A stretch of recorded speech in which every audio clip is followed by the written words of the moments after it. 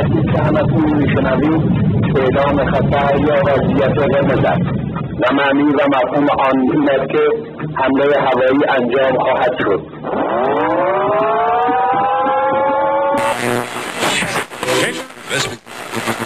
اینجا تهرانه، یعنی شهری که هرچی که توش میبینی باعث تحریکه. دلم کپک زده آه که سطری بنویسم از تنگی دل، همچون مهتاب زده ای از قبیله آرش بر چکاد صخره ای، زه جان کشیده تا بن گوش به رها کردن فریاد آخرین. کاش دلتنگی نیز نام کوچکی می داشت تا به جانش می خواندی. در بندر تهران به غروب‌های بی تو، به کشتی‌ها نفتکش‌ها،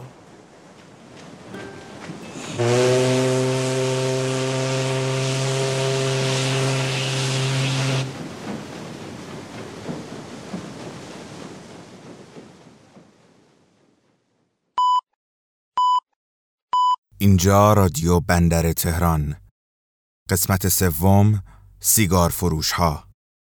این برنامه تقدیم می شود به عموحسین، سیگارفروش بالای چهارراه ولیعصر که 2 سال از هیچ کس از او خبری ندارد.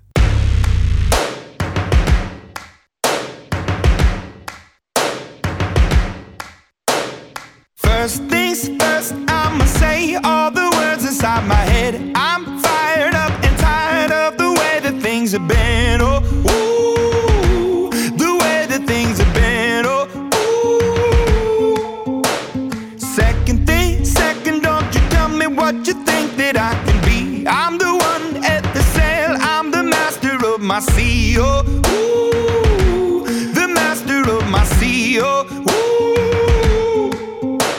I was broken from a young age, taking my soak into the masses, writing my poems for the few that look at me, took to me, shook at me, feeling me, singing from heartache, from the pain, taking my message from the veins, speaking my lesson from the brain, seeing the beauty through the... Hey, you burn me up, you burn me up, believer, believer. Hey, you burn me down, you burn me up, believer.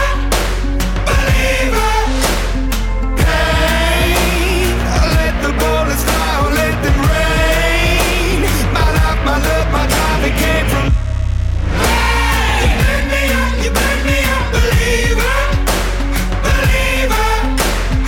Third things third, send a prayer to the ones up above. All the hate that you've heard has turned your spirit to a dove. Oh, ooh, your spirit up above. Oh, ooh.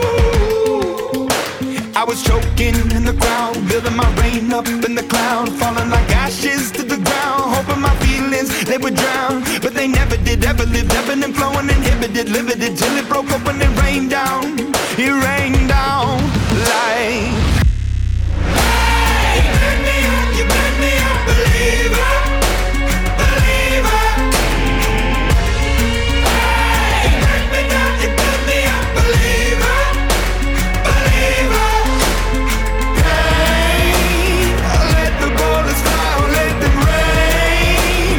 My life, my love, my drive, it came from hey, you burn me up, you burn me up, believer, believer. Last things last, by the grace of the fire and the flames. You're the face of the future, the blood in my veins. Oh, ooh, the blood in my veins. Oh, ooh. But they never did, ever lived, ebbing and flowing, inhibited, limited, till it broke up when it rained down. It rained down like hey, you burn me up, you burn me up, believer, believer. Hey, you burn me down, you burn me up, believer, believer. Hey, let the bullets fly, let them rain. My life, my love, my drive, it came from hey, you burn me up, believer, believer.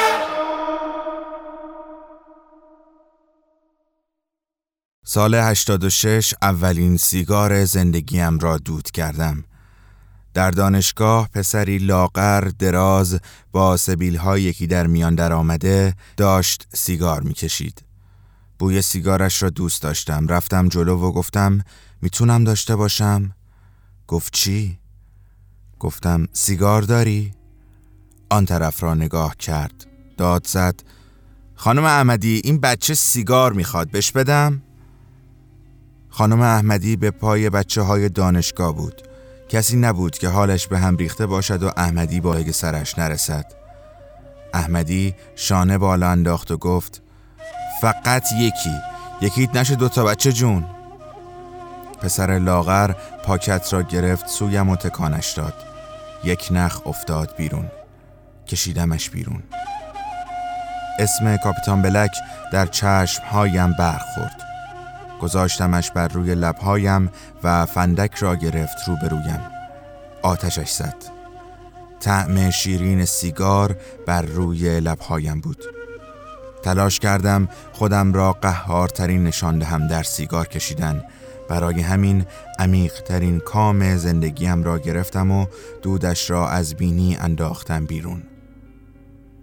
برای اینکه سرفه نکنم تمام سینه هایم سوخت. از فردا من بودم و کاپیتان بلک و خیابان انقلاب و ولیعصر. این اولین دیدار من و عموحسین بود. سیگارفروش بالای چهارراه ولیعصر کمی پایین‌تر از بزرگمهر در ورودی یک مغازه می نشست و سیگاری نبود که نداشته باشد. هر روز 1 بسته کاپیتان بلک به قیمت 4000 تومان. همان روزها که سیگار را داخل شورتم می گذاشتم تا از دست بازرسی های مامان در امان باشد. اما بالاخره یک روز فهمید. آن روزها که موبایلم را از من گرفته بود، به بهانه نان گرفتن می رفتم بیرون تا هم نان بگیرم، تا هم با تلفن عمومی به دختر مورد علاقم زنگ بزنم و هم سیگار کاپیتان بلک بکشم. یک روز تعقیبم کرد. داشتم تلفن صحبت می کردم و سیگار روشن میان 2 انگشتم بود. آمد سیگار را از میان 2 انگشت کشید و انداختش داخل جوی آب. زیر لب فحشی داد و محکم زد زیر گوشم. اشکالی نداشت. این ابتدای پذیرفتن راهی بود که بداند من سیگار می کشم.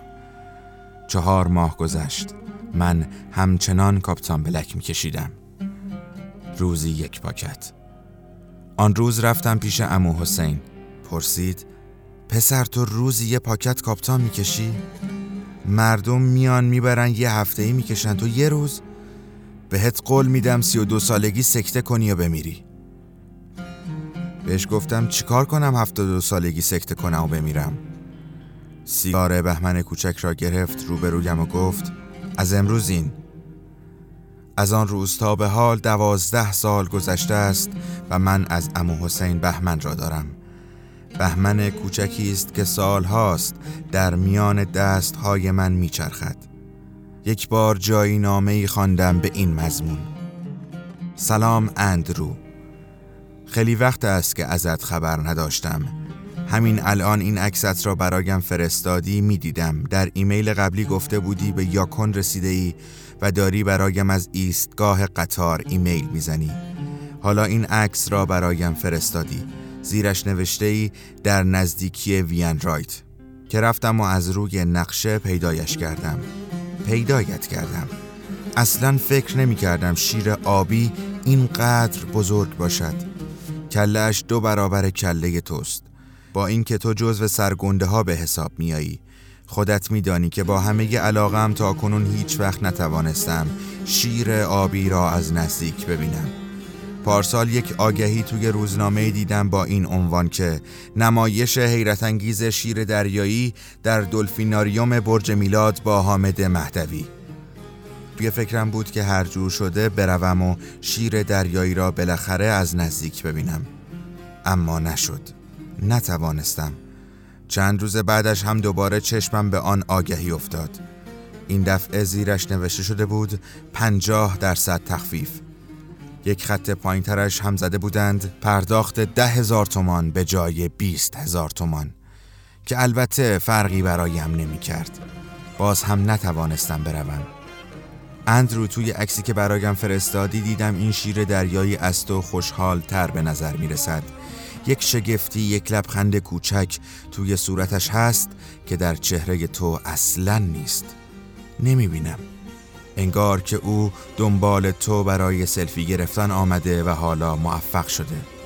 او سرش را بیشتر از تو به سمت سرت کج کرده، نزدیک کرده. تو اما هیچی. اندروی عزیز، در محل هر کی که می‌مرد می‌رفتند مرزی خانم را صدا می‌زدند. همیشه هم دخترش همراهش بود، وردستش بود. مرزی خانم می‌آمد بالای سر میت می‌نشست، مچ میت را می‌گرفت و نگه می‌داشت. پلک‌های میت را نگاه می‌کرد و آخرش هم آگهی فوت صادر می‌کرد. از دخترش مریم می‌خواست از توی کیسه پارچه‌ای که همیشه روی دوش مریم بود استامپ را به او بدهد. استامپ را می‌گرفت و روی زانویش می‌گذاشت. نوک انگشتش را ها می‌کرد. میزد توی استامپ که جوهرش آبی بود، بعد می‌چسباند پای برگه. امضا هم می‌کرد. از کس و کار میت هم می‌خواست زیر برگه را امضا کنند. پول خوبی گیرش می‌آمد. 7-8 ساله بودم. سرهنگ توفیقی مرده بود. سرهنگ توفیقی سرهنگ ارتش بود، پست و مقامی هم داشت. همین که اعدام نشده بود کافی بود برای اینکه هر چند روز یک بار بگوید خدا رو شکر. خیلی کم از خانه‌اش بیرون می آمد. بچه هایش از ایران رفته بودند، کسی را نداشت. توی تخت خوابش مرده بود. همسایه ها توی خانه سرهنگ جمع شده بودند. مرزی خانم هم آمد. کنار تخت خواب روی صندلی نشست. سرهنگ روی تخت خوابیده بود. یقه اسکی کرم رنگ تنش بود. توی اتاق بودم. رفتم جلو و از مرزی خانم پرسیدم راز تغییر فصل ها رو میدونی؟ گفت الان کار دارم. کارش که تمام شد دوباره ازش پرسیدم راز تغییر فصل ها رو میدونی؟ ترش کرد. به مریم اشاره کرد و گفت باید جلوی این بچه اینا رو بپرسی. از اتاق بیرون رفت. بیرون دم در داشت نوک کفش‌هاش را روی زمین میزد تا جا برای پاشنه باز شود. کنار مادرم ایستادم. بهش گفتم راز تغییر فصل‌ها رو میدونی؟ گفت این سوال جاش اینجاست توی راه پله. از مادرم خداحافظی کرد. دنبالش رفتم. وسط‌های کوچه رسیده بودیم. ازش پرسیدم راز تغییر فصل‌ها رو میدونی؟ برگشت. نگاهم کرد. گفت نه. گفت شاید سرهنگ میدونست. اندرو رفیقم سالهاست توی تخت طاووس نرسیده به ولیعصر پیرمردی پشت جعبه شیشه‌ای می نشیند و آدامس و سیگار و فندک و کبریت می فروشد. همه آنچه را که لازم است دارد. من هم سالهاست که مسیرم از همان طرف هاست. سالهاست چند قدمی که نزدیکش می شوم سرش را بالا می آورد و می گوید ما را چه می شود؟ بهش می گویم یه بهمن کوچیک. می گوید انسان چیست؟ بهش می گویم یه بسته آدامس موزیم بده. می گوید تاریخ محل سیرورت روحه. پول رو بهش میدم. می گوید هگل میگه. اندرو این هفته ها این شب ها توی خانم توی آشپزخانه سر کار وقتی که ویلا رو رد میکنم و میرسم به شهید قرنی وقتی روی نیمکت پلاستیکی ایستگاه اتوبوس توی بهار نشستم در تمامی اینها قیافه هم شبیه این شده. قلی خان دوز بود، خان نبود. لابد تو هم اسمشو شنفتی. وقتی به سن و سال تو بود به خودش گفت تا آخر عمرم ببینم میتونم تنهایی 1000 تا قافله رو لخ کنم. با همین یه حرف پا جونش واسطاد و 1000 تا قافله رو لخ کرد. آخر عمری حالا ببینم ارزشو داری تنهایی یه قافله رو سالم برسونی به مقصد. نشد. نتونست و مشغول و زمه خودش شد. تقاس از این بدتر. اندرو آشوبم. و حالا هیچ کس از عموحسین خبری ندارد. سیگارفروشی که 40 سال به عمر من اضافه کرد، همان کسی که بعد از او همین بهمن کوچک، همین رفیق روزهای خوب و بدم دیگر برکت ندارد، همان کسی که همیشه زیر لب می‌خواند تو آسمون زندگیم ستاره بوده بیشمار، اما شبای بی کسی یکی نمونده موندگار، یکی نمونده از هزار. تو آسمون زندگیم ستاره بوده بی شمار، اما شبای بی کسی یکی نمونده موندگار، یکی نمونده از هزار. ستاره های گم شده هر شب من هزار هزار، اما همیشگی تویی ستاره دنباله‌دار، یکی نمونده از هزار.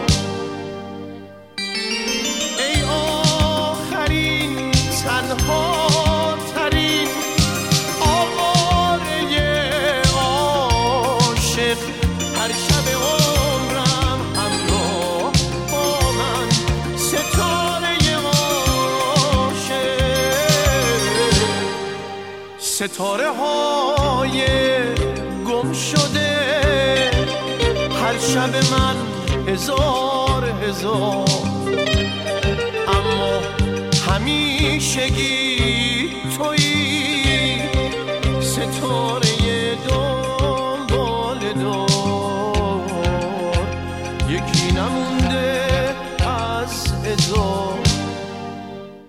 خانم ها، آقایان، اینجا بندر تهران و صدای من رو از استودیوی اختصاصی و خانگی این بندر میشنوید. سلام بر شما و خوش آمدید. قسمت سوم ما رو میشنوید. لطفاً ستاره دنباله‌دار ابی رو با ما زمزمه کنید. ای تو آشنای ناشناسم، ای مرهمه دست تو لباسم، دیوار شبم شکسته از تو، از ظلمت شب نمی هراسم، انگار که زاده شده با من عشقی که من از تو می شناسم، انگار که زاده شده با من عشقی که من از تو می شناسم.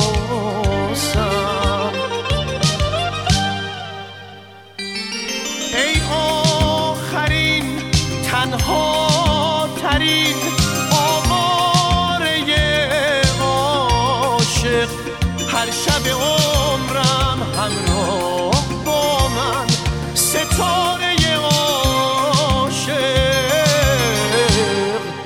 تو بودی و هستی هنوز سهم من از این روزگار، با شب من فقط تویی ستاره دنباله‌دار، با شب من فقط تویی.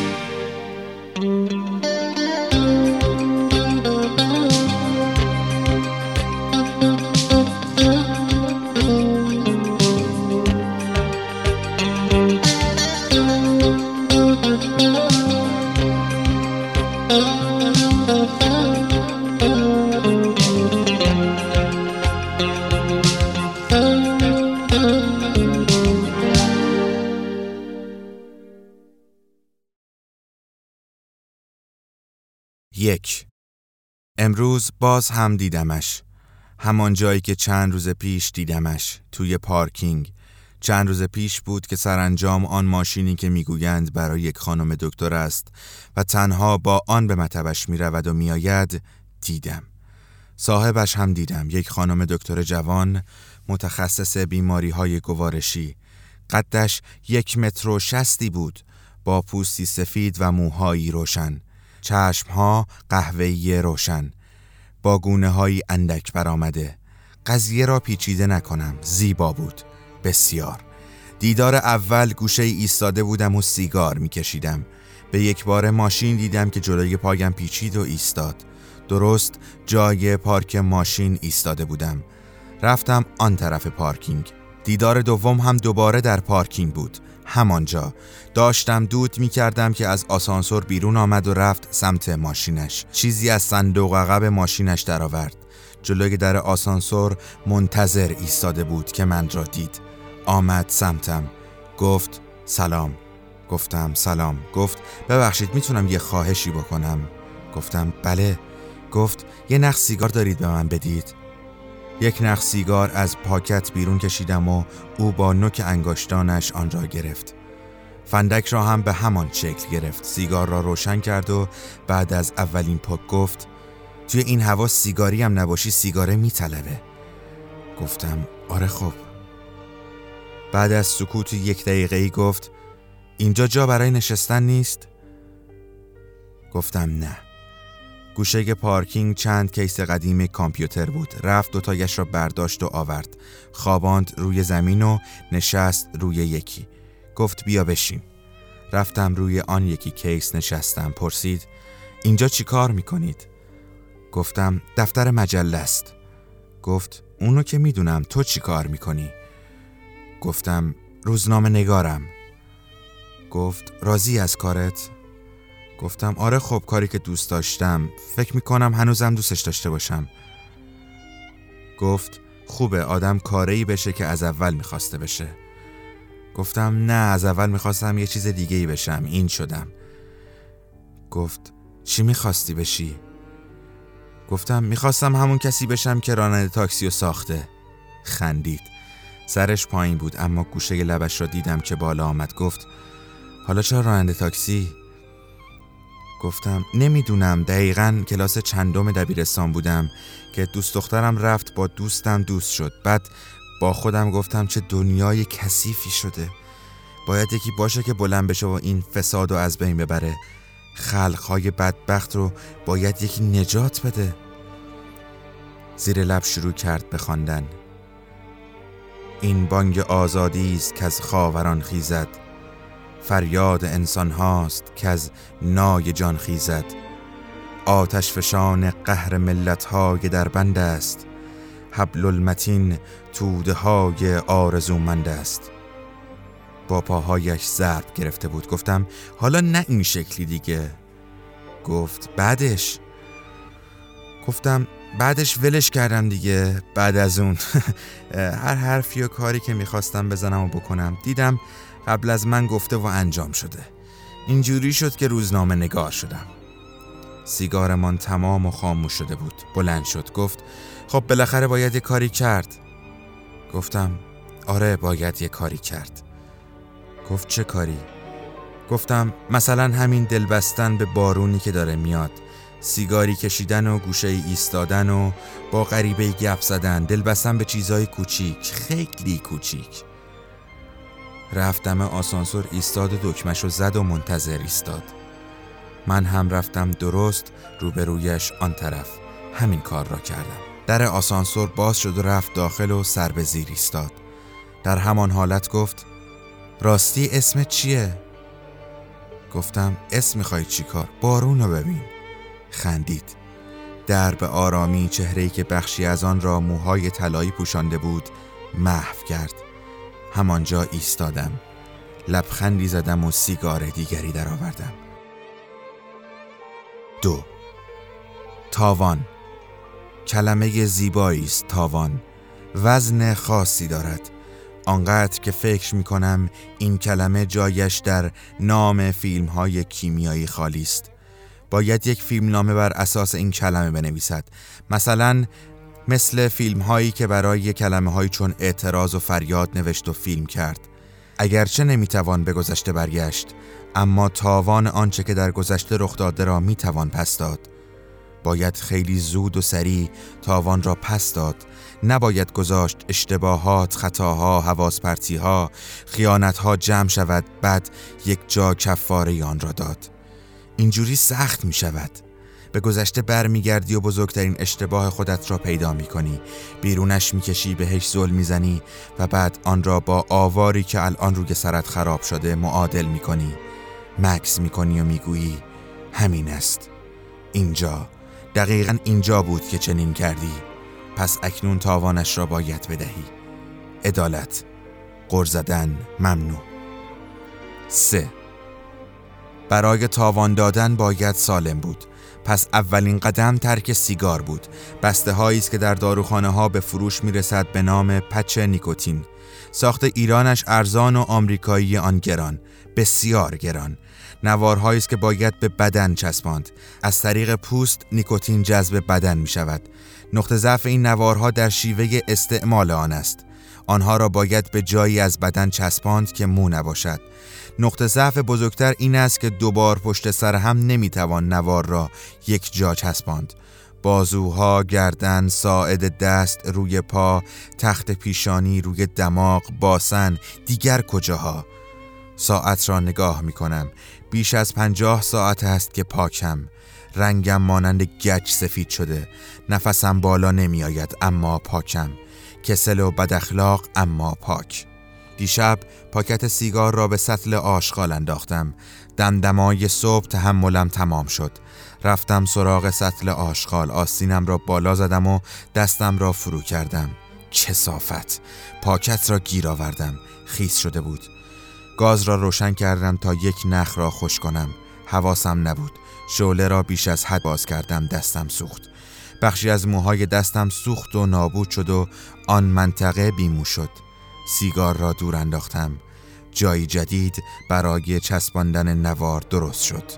سازندگی. 4. کوهنوردها وقتی به قله میرسند و آن بالا هستند عکس میگیرند. آنها احساس موفقیت میکنند، میخندند. کوهنوردها عکس‌هایی را که روی قله هستند را بیشتر از عکس‌هایی که در طول مسیر میگیرند دوست دارند. هر کاری میکنند تا به آن بالا برسند. درد و رنج را تحمل میکنند. درد و رنج رفتن به سطح بالاتر را. ارزش هر کاری را دارد. اما کسی از این چیزها، کسی از درد و رنجها عکس نمیگیرد. هیچ کس نمیخواهد یادش بیاورد که چه بر سرش آمده. وقتی میخواهی روی قله را به یاد بیاوری، برای رسیدن به قله هر کاری میکنی. برای رسیدن به او درد و رنج ها را تحمل میکنی. از روی قله خب کلی عکس هست، اما از طول مسیر عکسی نداری. عکسی از هیچ کوهنوردی نیست که دارد قله را نگاه میکند. از رنج تماشا. 5. آمریکایی ها در داستان گویی چیره دست هستند، مثل همین رئیس جمهورشان. همین الان حرفهایش را در سازمان ملل با داستان شروع کرد. داستان کشته شدن سفیرشان در بنغازی. من هم داستانهای زیادی داشتم. میخواستم آرام آرام برایت بگویم، هر روز یک کدامشان را، اما نشد. در آغاز صنعت هالیوود، آن زمان که استودیوها یکی یکی پا می گرفتند، خیلی ها داستانشان را زیر بغل می زدند و به دفاتر استودیوها می بردند تا آن را بسازند. آنها که موفق به ساختن داستانهایشان می شدند هیچ، اما آنها که نمی شدند نوشتند خیلی هاشان را دیگر کسی نمی دید. محو می شدند، می رفتند و به گمانم گوشه ای دق می کردند. 6. اما مولوی هم داستانی دارد، در یک مصرع، در یک خط که توجه شما را به آن جلب می کنم. ای وای آن ماهی که او پیوسته بر خشکی فتد. با من بی کسه تنها شده یارا تو به ما.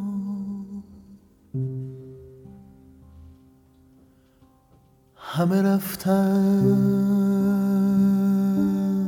از این خانه، خدا را تو به ما.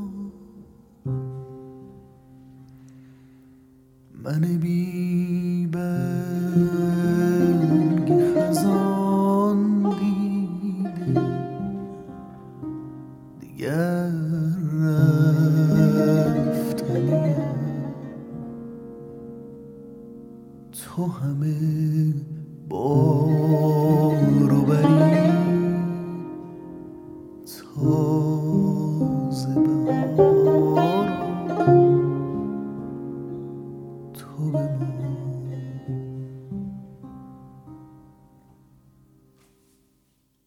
یادداشتی برای شما خوندم از علی بزرگیان بر روی تو بمان از دیار با آهنگسازی ماهان فرزاد.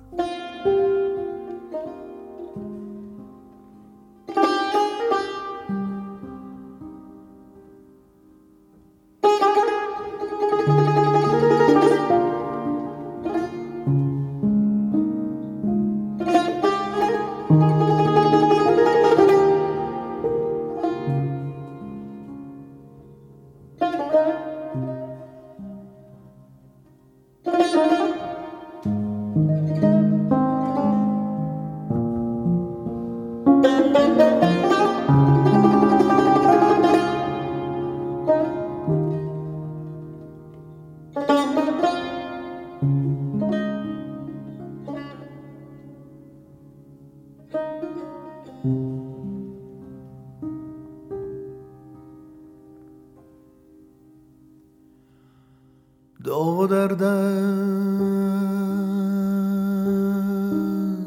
همه نقش و نگار دل من، داغ در دست همه نقش و نگار دل من،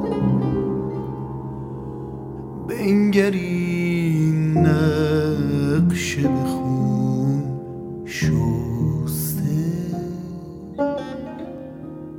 نگارا نگارا نگارا تو به ما. زین بیابان گذری نیست سواران را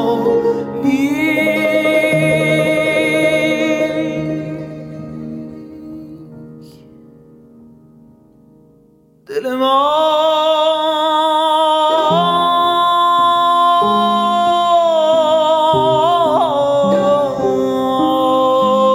خوش به فریبیست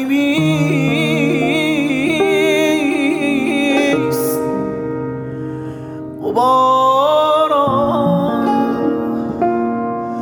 غبارا غبارا تو به ما. هر دم از حلقه و شام پریشانی رفت به سر زلف بتان سلسله دارا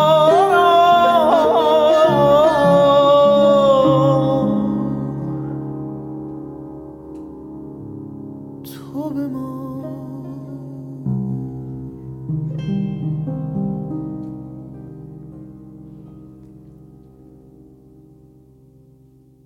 با من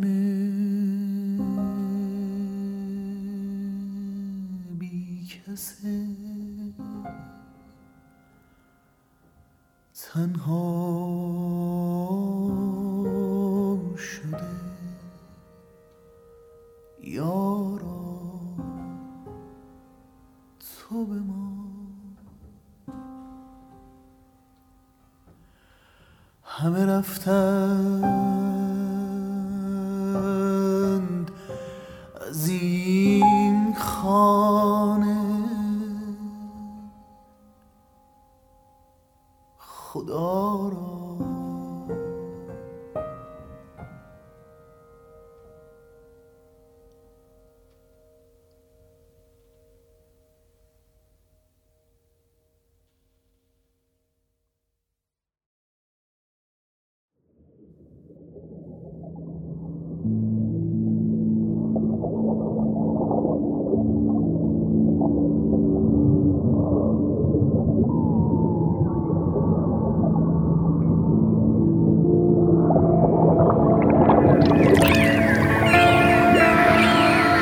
نامه به عشق تریاکی سوم.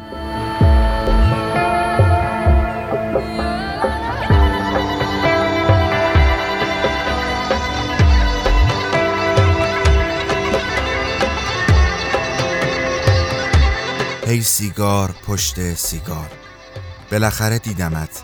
از شما پرسیدم سیگار میکشید؟ گفتید نه، من تزریق میکنم. اول جا خوردم اما خوب شد خندیدی تا بفهمم شوخی میکنی. چرا تو نباید سیگار بکشی؟ واقعا چرا نه؟ چقدر خیال کرده بودم با خودم که من و تو یک روز بالاخره با هم سیگار میکشیم. امروز از سعدی خواندم که سعدی چو جورش میبری نزدیک او دیگر مرو.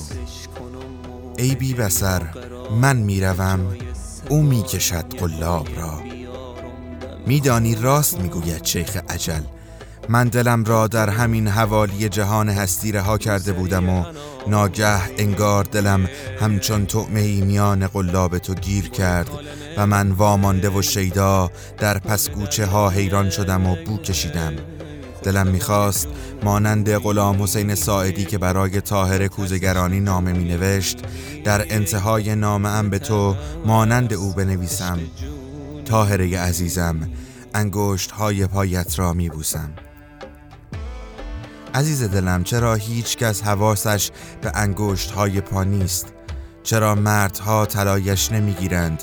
چرا نمیدانند که همین انگشت های پاست که طرف را حیران و سرگردان به طرف هرچه صلاح و عشق است میکشاند؟ دلم میخواهد انگشت های پایت را بگذارم روی چشم هایم.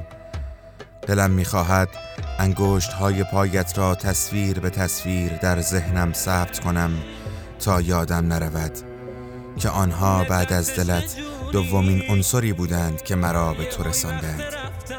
دلم میخواهد ببوسمشان. هرچند فکر میکنم بوسیدن آنها هم در مقابل زحمتی که کشیده اند ناچیز است، کوچک است. چه کنم عزیز دلم؟ این روزها گمان میکنم هیچ کلمه و رفتار و حتی دل تنگم برایت به چشمهای تو نمی آید. انگار که حقیرترین باشم. انگار که من یادم رفته است که اگر تخت خواب هر نفر اندازه و وسعت کشور او باشد، حالا که محترمانه پا در کشورت گذاشتم، چطور میتوانم اقامت حضورم را تمدید کنم؟ چطور میتوانم به چشمهایت، به دلت، به لبهایت، به انگشتهای پایت حالی کنم که من نیامدم تا شما را شکسته تر کنم؟ من مغول و تمام وجودم لشکرش نیست تا برایتان خرابی و ویرانی هدیه بیاورد. دلم میخواهد مانند آقا جانم باشم که یک روز روبروی محبوبش نشست و محبوب برایش خواند: زوجتک نفسی فی المدت المعلومه علی المهر المعلوم. و آقا جان نگفته قبل تو در چشمهایش تمنا موج میزد. کاش رویم میشد تا به تو بگویم بیا مدت ما تا زمانی باشد که نفس در جان داریم. دیدم خودخواهانه است، پس قرارمان باشد تا زمانی که دلمان چروک نشده باشد. مهر چه باشد؟ مهر چه باشد؟ مهر محبت بین چشمهای ما باشد. ارزش مادی نمی شود برایش تعیین کرد. می شود کاش من برایت غلام حسین ساعدی باشم و برایت بنویسم خوب شد دردم دوا شد، خوب شد دل به عشقت مبتلا شد، خوب شد. اما میدانی همه بوها، استرسها، عشقها، دیوانگیها، پرستیدنها، رودخانه‌ها، پلها، همه چیز زنده می شود با یک عکس، با یک لبخند، با یک صدای آشنا. حتی وقتی مدت هاست همه چیز را خاک کردی ته کمد شالها، در آرشیو نوشته ها و لبخندی که به تظاهر میزنی نوشته می شود و در روز آخر سال گریه می کنی. نه برای از دست دادن کسی، نه از سر دلتنگی، برای از دست دادن باوری که داشتی. باور کم است برای ایمانی که به تو می گفت عشق از هر قدرتی قوی تر است، ولی امروز می دانی که نیست. عشق از عقل معاش قدرتمندتر نیست، عشق از منطق قوی تر نیست و در آستانه ورود به سالی که در آن 40 سال خواهی شد این را می دانی. باید 1 سال کمتر از 40 سال زندگی می کردی تا این را بفهمی. اما از من بپذیر که عشق و دوست داشتن از هر چیزی قوی تر است، هر چیزی. کاش بشود و بتوانم انگشت های پایت را طلا بگیرم. کاش بشود تا مدت ها لبهایت را طولانی ببوسم. کاش بشود. من محترمانه تعظیم می کنم از بابت تمام مهربانی و اجازت برای ورود من به حریم و کشورت و من به حرمت کلمه هایم، به حرمت دوست داشتن و عشق برایت می نویسم که من مغول و دلم لشکر مغول نیست. پس هر بار که من را دیدی من را طوری بغل کن و ببوس که انگار خیلی وقت است دلتنگ من هستی قرمزی. گدریات ماشا میشینه 30 لحظه‌ای که پا روی دستش بذاری یا جاشوی خستش تو شرجی که یک عمر پا رو شکسته حالا هم گرفته و میتازه موجی و میدونه عشقش نترس عشق جونی، نترس عشق جونی.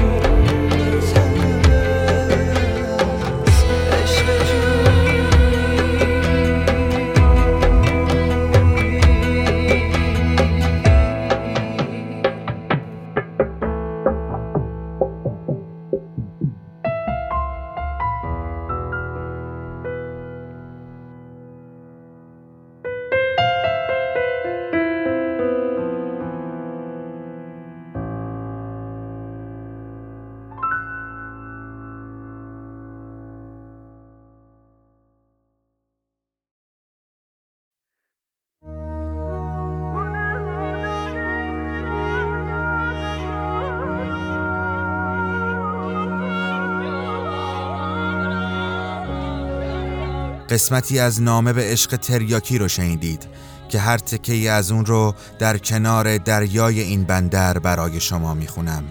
و حالا تو در مسافت بارانی از محسن چاوشی. تو در مسافت بارانی و غم درشکی از عشقت و عشق شیهه کوتاهی، من و تو آخرمان مرگ است از این درشکه بیا پایین، تو نیز شیهه بکش گاهی. این پایان قسمت 3 ماست. من و دنیا قنواتی زاده ممنون و مدیون شما و گوشهایتان هستیم که ما رو میشنوید. رادیو بندر تهران هر یک جمعه در میون منتشر میشه. قسمت بعدی اولین قسمت پاییزی رو در 6 مهر ماه ساعت 7 شب به وقت بندر تهران میشنوید. ما رو در تلگرام، ساندکلود، اینستاگرام، توییتر و همینطور کنار بندر تهران لطفاً پیدا کنید. خانم ها، آقایان، اینجا رادیو بندر تهران. ارادتمند، وقت شما بخیر. راستی سیگار داری؟ به سمت پنجره پیدا کن، هوای حبس نفس گیر است، به تاخت قفل مرا وا کن، به تازه‌ای که پر از راهی. منم که لک لک غمگینی به روی دود کشت هستم، منم که ماهی دریای بلند موی مشت هستم، منم که طعمه قلابم، مرا شکار کنه ای ماهی.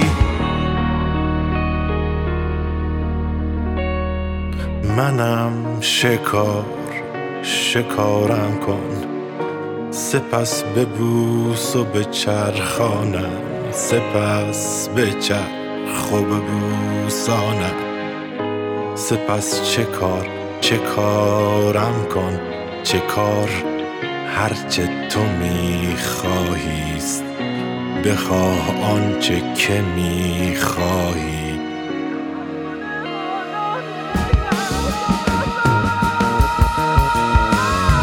آهای بینی سر بالا از این درش که بیا پایین، به من بچسب همین الان، مرا ببوس همین حالا، که زندگی دو سه نخکام است و اون سرفه کوتاهی.